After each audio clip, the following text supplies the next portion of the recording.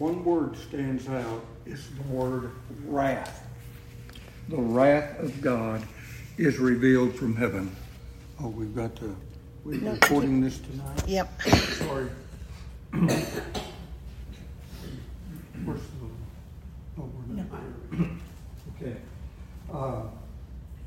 The wrath of God. I was thinking about wrath, and the last sermon I heard on wrath, September 1960 at Harding College. Now, I'm sure I probably slept through a couple, but, I doubt if you can remember the last time, because it is not preached in churches. That's about the fastest way to have to get a U-Haul, is to preach on wrath. They just do not want you to. And so we look back 10, 15, 20, 30, 40 years. We never hear the wrath of God. So God's wrath is God's anger. It is God's indignation. And I realize those are very, very strong words. But see, the church and Christians always want to run over to the love of God. Well, you can't appreciate the love of God if you don't appreciate the wrath of God, because He is righteous. Wrath is closely related to judgment. And judgment is the result of the decisions that God makes.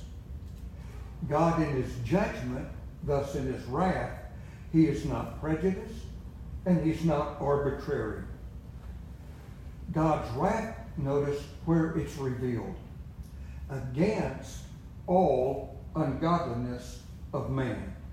And the ungodliness, as we saw last time, is the godlessness. It's really just defined as, in our culture, as those who just do not want any mention of God. They don't want God in their life, and they do not want God mentioned. So, wrath is a definite attribute of God. If you just think back through Scripture, the Old Testament is covered with the wrath of God. But it started in Eden. That was God's indignation, God's anger. Then you had the flood out of, I don't know how many, maybe 100 million people lived on the planet. I don't know, 10 million. But only 8 were left. That's God's wrath. The Tower of Babel, Nadab and Abihu, Sodom and Gomorrah, Egypt. Think of those 10 plagues that God brought. In Amos chapter 1 and chapter 2, which is a book that I love, there are 9 nations mentioned. 2 of them are Judah and Israel that receive the judgment of God. In the New Testament, well, we don't have to go too far, do we? We got Ananias and Sapphira. We've got, there's so many examples. You go to the book of Revelation. 6 of the 7 churches of Asia were all warned regarding the wrath of God and having their light removed because of the things that were going on in those churches. Hebrews 10:31. It is a fearful thing to fall into the hands of the living God. So in verse 17 and verse 18, we find that there are 2 revelations. A revelation is that which is uncovered, or that which is revealed. The first revelation is the righteousness of God. God's righteousness is revealed by the gospel. The second revelation is that His wrath is expressed against men for their ungodliness, for their unrighteousness. God's wrath is first expressed in the words, He gave them over. Verse 24, verse 26, verse 28. 3 times. So the judgment of the sinner begins not on Judgment Day, but being turned over to sin. Do you see that? They're turned over. The man who chooses to live apart from God is then finally consumed by his own unrighteousness, and he remains unfit for the kingdom of God. In Ephesians 5, verse 1, verse 3 to verse 7, I'll tell you where it is. Be you therefore followers of God, as dear children. But fornication, all uncleanness, all covetousness, let it not even be named among you, not even once. You are saints, neither filthiness, nor foolish talking, nor jesting, which are not convenient, but rather the giving of thanks. For this you know, no whoremonger, nor unclean person, nor covetous, who is an idolater, hath any inheritance in the kingdom of Christ and of God. So you know what that tells me? And this may sound harsh. It's not intended that way. But we need to be cautious about saying to people who pass away, well, you know, they're in a better place. There's 3 steps down. Idolatry, unrestrained lust, which is addiction, and a depraved mind. That's verse 23, 24, and 28. In idolatry, man exchanges the glory of God for the creature. Then man becomes like the object of his worship. Then unrestrained lust, God gives them over to their lust, to their addictions of their hearts, in order that they can just go on about dishonoring their bodies. Then the depraved mind, the man who chooses not to honor God in his knowledge, God gives him over to a depraved mind, a mind that is worthless. So man who chooses to live apart from God, what's the result?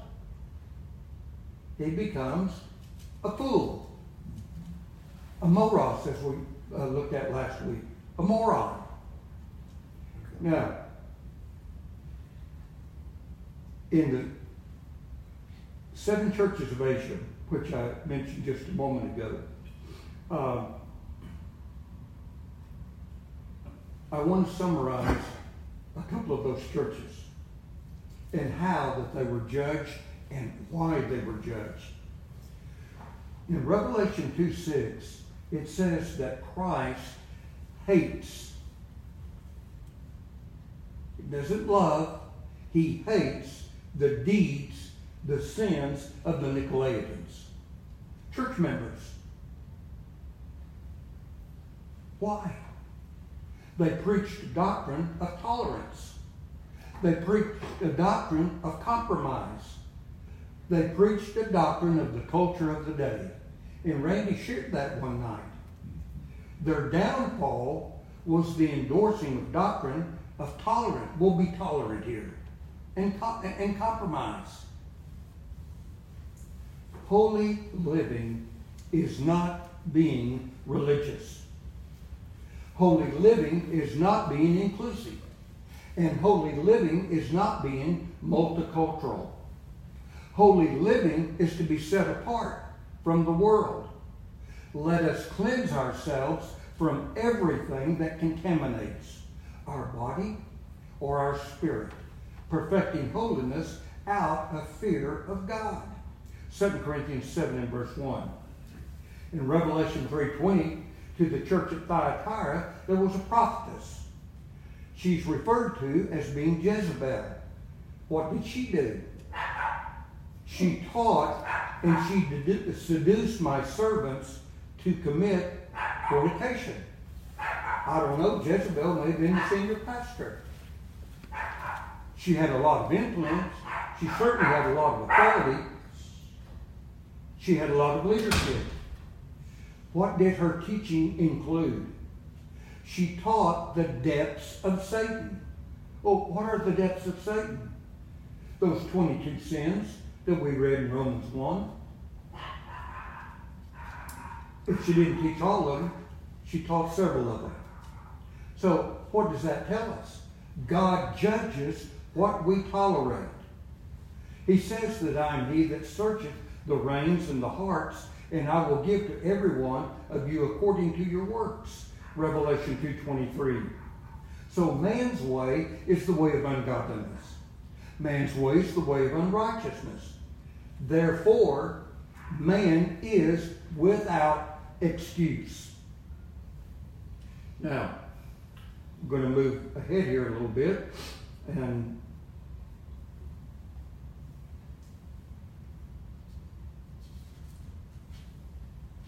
went to the wrong place. Just give me a second here.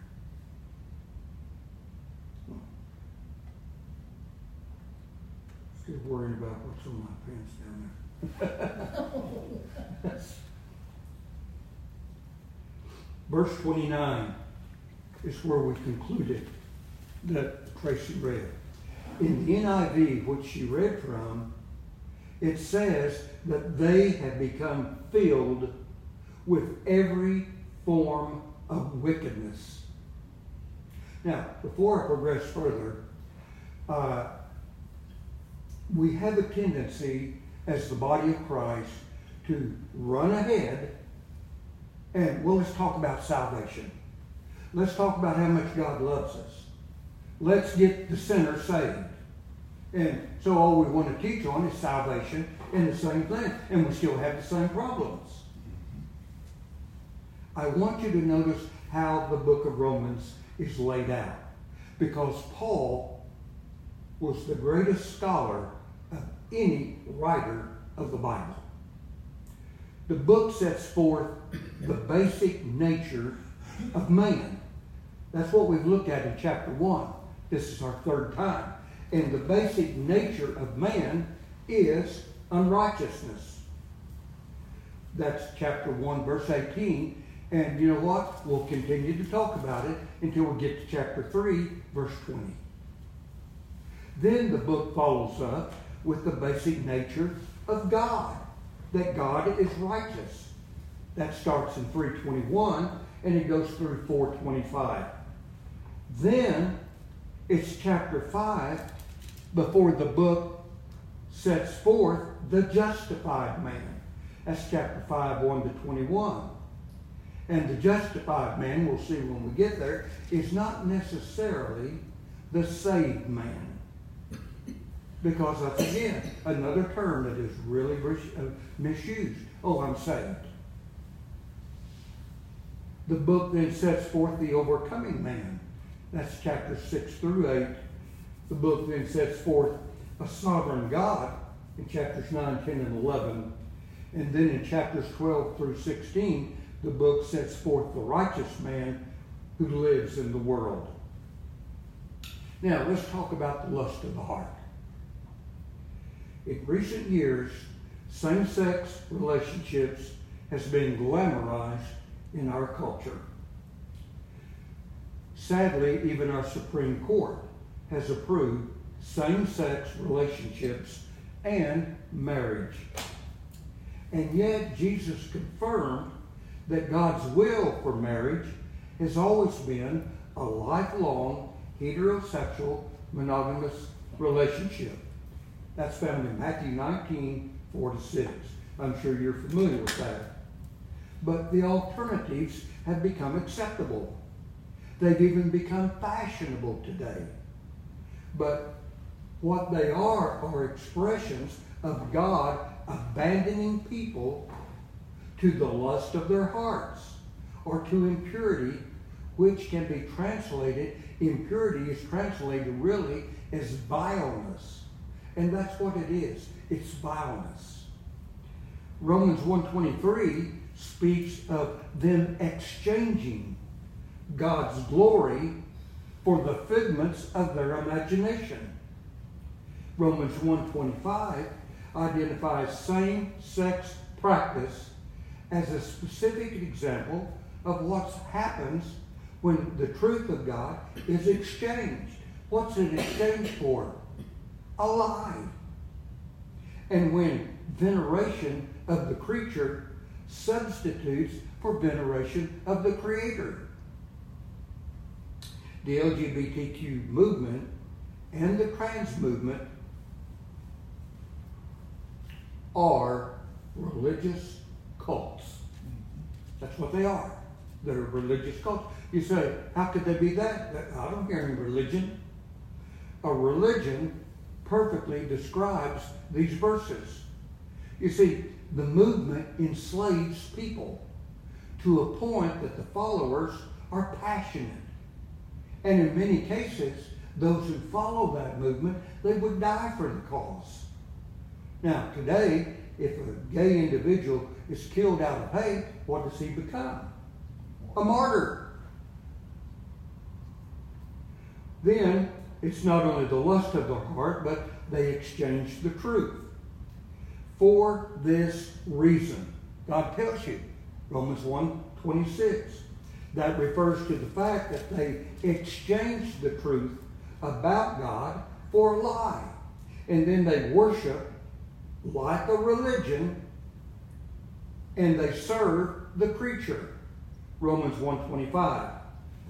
God alone is to be worshipped. God alone is to be served in all things. So it is a misuse of passion and pleasure which results in being handed over to dishonorable passions. Now, Paul doesn't single out either men or women, but both, because both alike are contrary to God's good and acceptable and perfect will, which we read in chapter 12, verse 2. When they exchange the truth of God, here's what happens. Natural relations for those that are contrary to nature. It says it right there in verse 26. They take the natural relations, exchange them. They are contrary to nature. By nature, Paul's not talking about the culture. It's not what's culturally acceptable or what is even approved by some court. But he's pointing out to that which man's moral nature compels him to approve and to defend it. The description of lesbian activity in verse 26 is matched in verse 27 by a description of same-sex attraction that occurs in men. Now, there's 4 phases of homosexuality that is mentioned right here in Romans 1. First of all, what do men do? They devote to other men, or it could be women to women. They devote to other men the romantic attraction that God gives men for women, or women is given for men. Number 2, men are inflamed with defiling desires for other men. Number 3, men perform literally the shameful act. They do so with other men or women to women. And as a result, these men suffer the implications of their sin, the very thing that they have indulged. Well, now, what would those implications be? Well, they could certainly be guilt, the burden of sin. They know it's sin in this life. Then the punishment of their sin, which they know they're going to face on the day of judgment. Verse 28 returns to the key thought of verse 21. People, these homosexuals, they knew God. You see that? They knew God. But by dishonoring Him, their foolish heart was darkened. This explains how good people can do the unthinkable. Verse 28 returns to verse 21. Well, I just said that. Verse 28, Paul states the consequences of their debased mind. What did God do? Pray for them? He gave them up. They already knew God. God gave them up in their sexual domain. Verse 24 to 20 and 26. So what does God do? He withdraws the restraints of a mind that is directed by grace. The grace causes sanctified saints to live a moral life.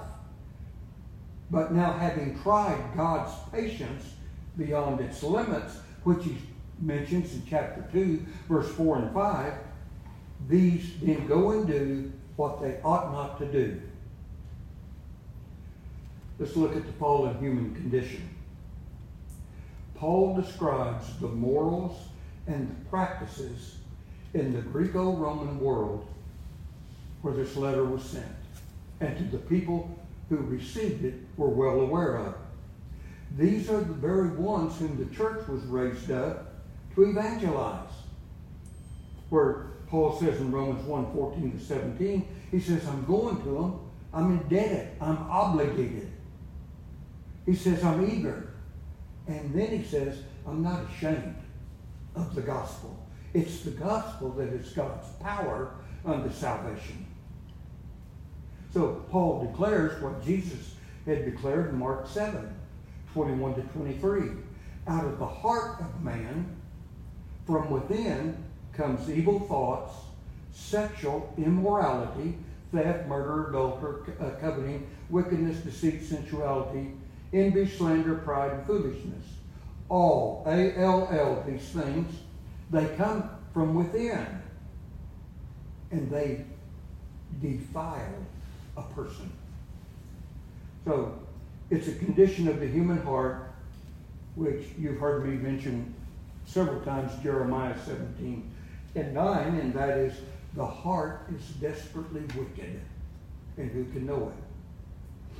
All the sins, all of the behavior listed by Paul there in Romans 1 is unrighteousness. It's the very opposite of who God is. God is righteous. Human sexuality is a gift, not to be squandered. The picture painted by Paul is one of human decadence. When people turned their backs on God, is that not what they did? Verse 28. They are then filled, verse 29. That's in the passive voice. It likely reflects God's active role. We need to see that. God is involved with all manner of wickedness. So, remember, God hardened Pharaoh's heart, did he not? He released him to do exactly what he was going to do. And that's what God does with these who continue in sin, who know God, but they're godless. They don't want God. And they're going to justify what they do. So God turns them over. People have an innate awareness that evil that is described in verses 28 to 31 deserves God's punishment, the full wages of sin that we read in Romans 6:23. What is that? That's banishment from God's presence and the eternal punishment which follows. That's confirmed in 2 Thessalonians chapter 1, verse 9. They will suffer punishment from the presence of the Lord and from the glory of his might. Now, that's horrible. That is a tragic outcome. And we're not sitting here condemning if you have a child or family member or loved one or someone that has a particular lifestyle. We're looking at this from God's perspective. It's a tragic outcome for those who practice such things. But what's even worse than practicing is to give approval to those who do practice it. In other words, they vote their approval. They join organizations that support the cause. They defend the right to an unholy, ungodly lifestyle. How do they show their support? Well, one of the ways, they fly the flag for a whole month. They fly it at the Capitol. I'm going to mention our president because upon being sworn in, he gave his support, his encouragement, and his vote for homosexuality and for pedophilia. He has filled government at every level with homosexuals. So, let me ask you this. How can we be showing love by giving approval or by giving encouragement to lawless behavior? See, we always want to make it, somebody wants to quickly make it the argument, well, we got to, love the sinner, hate the sin. How can we, again, by showing love and give approval and encouragement to lawless behavior? See, to condone others' abominable, self-destructive behavior leading to a lifestyle of a multitude of sins, which is mentioned there in Romans 1:28 to 31. Now, someone will say, well, homosexuality is not the only sin that's listed. But it's the one sin that has the seal of approval of our Supreme Court. It has the approval of the White House. It permeates our culture to the point we now have drag queen stories, in elementary schools. I talked to my daughter, who is in Flower Mound, and the problems that they're having in those schools with the books that are given to elementary school children to read and as they're in the library. You might recall the last school year there at South Lake, the uproar that took place. I mean, they're teaching children about the queer lifestyle.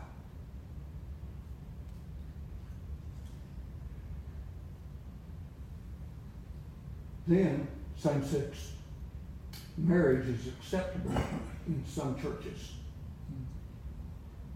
Some churches ordain homosexuals. They're ordained to ministry. And that is dividing the body of Christ. The second largest denomination in the United States has faced that the last 5 years. I've had to finally come face to face with it. It's divided the United Methodist Church. Thousands and thousands of churches. Now, we began our study with the warning that the wrath of God is being revealed from heaven. Romans 1:18. God's response is the consequences of human bad decisions and behavior. Now, I want to try to answer a few questions about homosexuality because these are the primary questions that come up. If the Bible says so little about homosexuality, why do Christians insist so much about talking about it?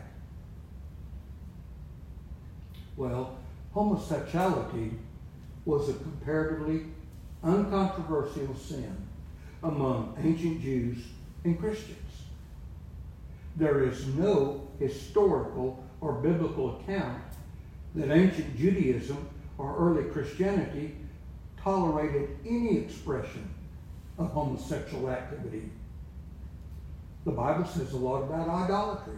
It says a lot about religious hypocrisy, about economic injustice, about pagan worship. Why? Because these were the common sins in both testaments. There's little said about incest. There's little said about child abuse or child trafficking, or probably 30 or 40 other sins if you just think of them. That does not make them insignificant or less serious. Here's what the Bible says about homosexuality. The Bible is not silent. Genesis 19, the infamous cities of Sodom and Gomorrah, they were destroyed primarily for homosexuality. The very name Sodom references sodomy. That's what they were known for. Levitical law, Leviticus chapter 18, verse 22. Thou shalt not lie with a man as with a woman. It's an abomination. It's not too hard to understand. No wonder the Jews didn't have too much of a problem with it. Leviticus 20 and 13. If a man is also with man, as he lieth with woman, both of them have committed an abomination. They shall surely be put to death, and their blood shall be upon them. The death sentence. Then we read Romans 1, 24 to 32. 1 Corinthians 6, 9 to 11. Know ye not that the unrighteous, they're not going to inherit the kingdom of God. But be not deceived, neither fornicators, nor idolaters, nor adulterers, nor homosexuals, or abusers of themselves with mankind. Just another form of homosexuality. And such were some of you. But you were washed. See, they had change. You were sanctified. You were justified in the name of the Lord Jesus and by the Spirit of our God. 1 Timothy 1, verse 9 through 11. Knowing this, the law is not made for a righteous man. The law is made for the unholy and the profane, for them that defile themselves with mankind. That's homosexuals. It's contrary to sound doctrine. Now I want to point out a passage in Revelation, chapter 22, 14 and 15. I mentioned to you, I really didn't know this when we studied Revelation. But you know, you continue on, and I read that and I thought, I'm going to figure this out one of these days, or check it out. Here's what Revelation 22, 14 and 15 says. Blessed are they that do the commandments, his commandments, for they have a right to the tree of life. They may enter in through the gates of the city. So, if you read on, who doesn't enter the gates of the city? For without are the dogs. So my question is, who are the dogs? Dogs was a Roman euphemism. It was for homosexuals or male prostitutes. Among Greeks, metaphorically, was moral impurity. And it was an epithet that was used for any impurity. They would refer to that person, he's a dog. So, then we have to consider all the references in the text about marriage. I mean, we got marriage in Genesis as to what God wants, Proverbs, Song of Solomon, Malachi, Matthew, and Ephesians. So the next question is, why did Jesus just not talk about homosexuality? He did. He talked about the union of a man and a woman, a biological man and a biological woman, not trans, not homosexual. Matthew 19, 4-6, Mark 10, 6-9. He condemned the sin of porneia. Mark 7, 21. Out of the heart proceedeth fornications. Now, fornications has been discussed among the church, and adulterers and adultery, fornication is something you do, before you get married. That, I don't know where that conception came from, but it's not correct. It comes from the word porneia, and it's a broad word that encompasses every kind of sexual sin.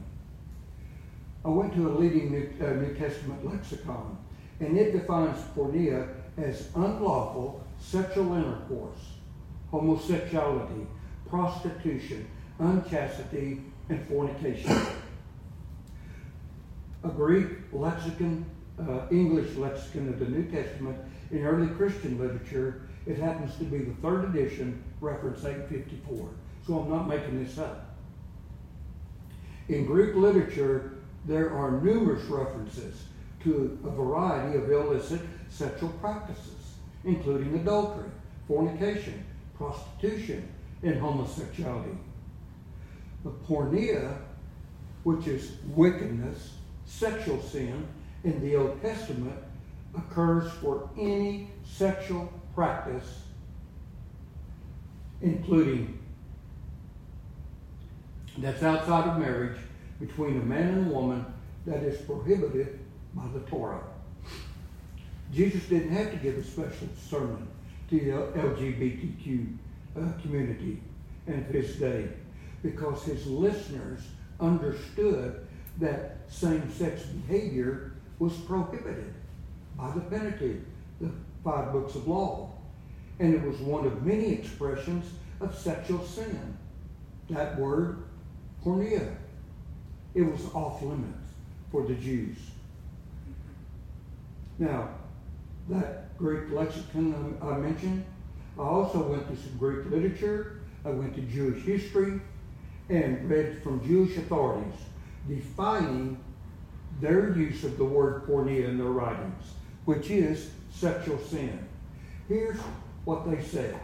It's lascivious, indecency, absence of restraint, rape, wantonness, can't be satisfied, excess, licentiousness, the unregenerate who are past feeling, filthy of the people of Sodom and Gomorrah, shameless conduct, lewd, lustful, detestable, perversion, obscene, excessive indulgence, vile, unclean, fornication, adultery.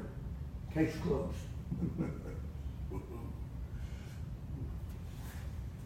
Then the question comes up, well, how can it be a sin if someone is born that way? You hear that today, don't you? He's born that way. Listen, we're all products of nature and nurture. We all struggle with desires that should not be fulfilled. We have longings for things that are illicit. See, again, Jeremiah said it well. The heart is desperately wicked, and who can know it? There's fallen people with a nature for sin and for self-deception. Our own sense of desire and delight or pleasure and pain, that's not self-validating. Because you feel some way doesn't make it okay. See, people may, through a conscious decision of their own, they may be drawn to a number of things. Binge drinking comes to mind, to promiscuity, to rage, to self-pity, to gambling. I mean, you can just think of all types of sinful behaviors. They didn't study, to become that. They chose it as they were influenced. In the mid-70s, I was invited to attend a lengthy seminar on homosexual practices and behavior that was sponsored by area law enforcement. In that day, in the 70s, homosexuality was a major crime problem. It was a felony to have sex between the same sexes. Many homosexuals were incarcerated. I knew of many in Texas and in Oklahoma, in their prisons. So it didn't come as any surprise to me that the very first person that I counseled with as a minister of a church in Dallas was a homosexual. He just walked in off the street. At least he was looking for help, because it was everywhere. Thousands that the general public were even in denial in back in the 70s. Oh, we don't have that problem. Early and first encounters of same-sex activity, here's what happens. One may feel shame, but in most cases, what they remember is the pleasure, and they remember what happened to them. In the homosexual community, so many times the youth are drawn in with they are paid to play. Sexual encounters can occur most anywhere, probably places that you would never think of. A few would be a movie theater, a library, a gym, a coach, a teacher. In my high school, we had an English teacher convicted, sent to prison. At another school in Oklahoma City, they had a music teacher, had the same outcome. It may come from a tutor. You wouldn't think of it. Comes to your home. They're alone many times with your child, teaching them something, working with them, but they make a homosexual advance to them. At sporting events, even in a church setting, thousands upon thousands upon thousands in the Roman Catholic Church. Now they're realizing in the Southern Baptist Convention, public bathrooms. A private conversation is engaged, and maybe an offer is made, a pair of sneakers, an Xbox, other gifts. You know, that really gets kids' attention. Entertainment then is offered in various forms. Well, what entertainment? Well, they can come watch pornography. Every one of them will tell you, oh, I got to go watch pornography. What some young kid, a young teenager, very young, he can't get his hands on it. So what does he do? He wants to watch it, and he's offered it. Movies offered rewards. Anything the homosexual will offer for their own personal satisfaction. So you got all this hormones raging in a teenager. What do they desire more than anything? Money and pleasure. And out of their innocence, they will exchange the truth of God for a lie. Now, today, since homosexual behavior is accepted and it is approved by such a large segment of society, the outcome today is not a desire to go and seek treatment, to be set free, but we have a powerful force that condones the behavior. It's acceptable. It's a respectable lifestyle. It's legal. And so let's punish and banish those who say otherwise. I mean, they'd lock me up for what I'm saying tonight. We're to be canceled, shunned, forbidden to be on social media. If personal experience, satisfaction, or gratification and desire determine right or wrong, then there's no logical reason why other sexual orientations aren't okay. Say, well, what about a sexual orientation towards children or animals or bisexuality or multiple partners? I mean, nothing should be stigmatized. My research convinces me that all homosexuals are pedophiles. I had a man in this city who works with these children all the time. He was sitting right there yesterday, and we had a conversation. I knew I was going to teach on this, so I just asked him his opinion. And I told him, I said, my opinion is all homosexuals are pedophiles. He agreed. They are predators. Their behavior is born of deception. See, a homosexual is only interested in satisfying, gratifying, and pacifying their sexual desires. And homosexuals prey on the innocent. And they attempt, by whatever means possible, to gratify their own lustful sexual desires. Now, not all homosexuals have experienced pedophilia, but why not? Either the fear of getting caught or a lack of opportunity. The internet provides all manner of entertainment a homosexual can fantasize about. But opportunity and risk are not factors to be considered in the desires of the heart. Pedophilia is at the heart of the trans movement. It's responsible for the funding of child trafficking and for other stratification. It is a multi-billion-dollar industry. Children 6 years of age, old and up, are kidnapped. They're sold into unimaginable forms of prostitution.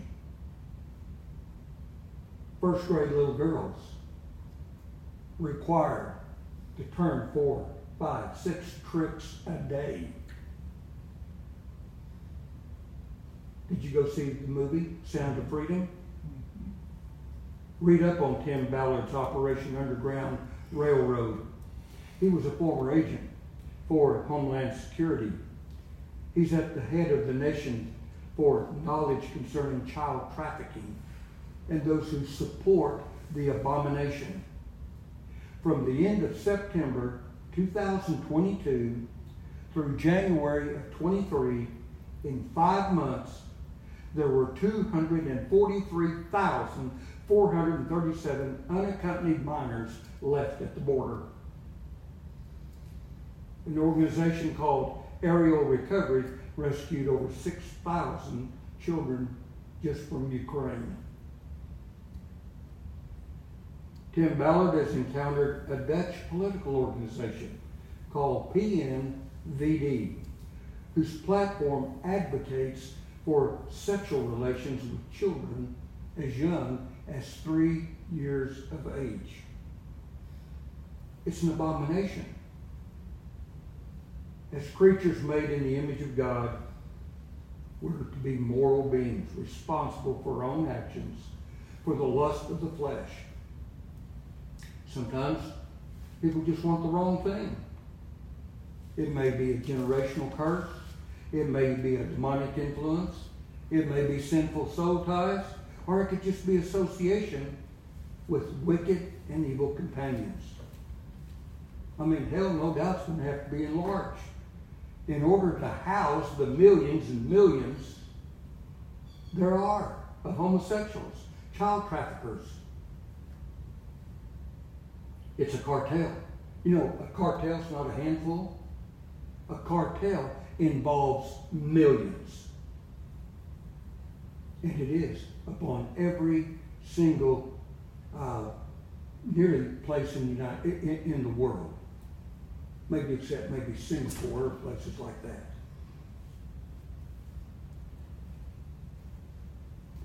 No matter how we might think that we've been born one way, Christ insists that we must be born again a different way. One must be born again. Then one more question that comes up. Isn't the church supposed to be a place for broken people? Definitely. By all means. We need to be forgiven. We all need grace. The church is supposed to be full of redeemed sinners who are now been justified, sanctified, living a life of holiness. But born-again believers, that's the communicant membership of the church, like the membership of heaven, is made up of born-again, repentant sinners. See, if we preach a gospel with no call to repentance, we're preaching something other than the apostolic gospel. If we knowingly allow unconcerned, impotent, impenitent sinners into the membership and the ministry of the church, we are deceiving them. We're deceiving their souls, and we're putting ours at risk as well. And if we think that people can find a Savior without forsaking their sin, we don't know what sort of a Savior Jesus really is. And he says, such were some of you. That's the hope-filled call to holiness for the sexual sinner and for every other kind of sin. So, loving the homosexual is not the question, any more than every other sinner that's listed under the definition of porneia, or those included in the works of the flesh in Galatians 5:19-21. We are to love our enemies. We're to show love to all of God's creation. Loving someone is not a sin. We don't approve, agree, endorse, support, or condone homosexual behavior. The Bible declares a moral code, and without exception it states that the unacceptable, the deplorable, will not be in heaven. Let not your heart envy sinners. Proverbs 23:17. He that saith unto the wicked, You are righteous, he shall the people curse, and the nations shall detest him. Proverbs 24:24. I think I better stop. Let's pray. Dear Lord, I'm reminded in your word that you say that we can take every thought captive. So help me to do that.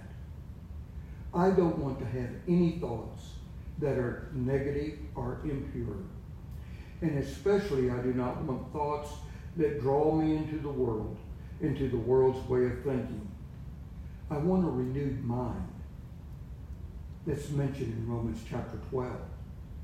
So, Lord Jesus, help me to take charge of my thoughts and refuse to entertain those that do not please you or that lead me to be preoccupied with things that are outside of your will for my life. And for these things, I repent. I forsake and I ask your forgiveness. In Jesus' name, amen. We had a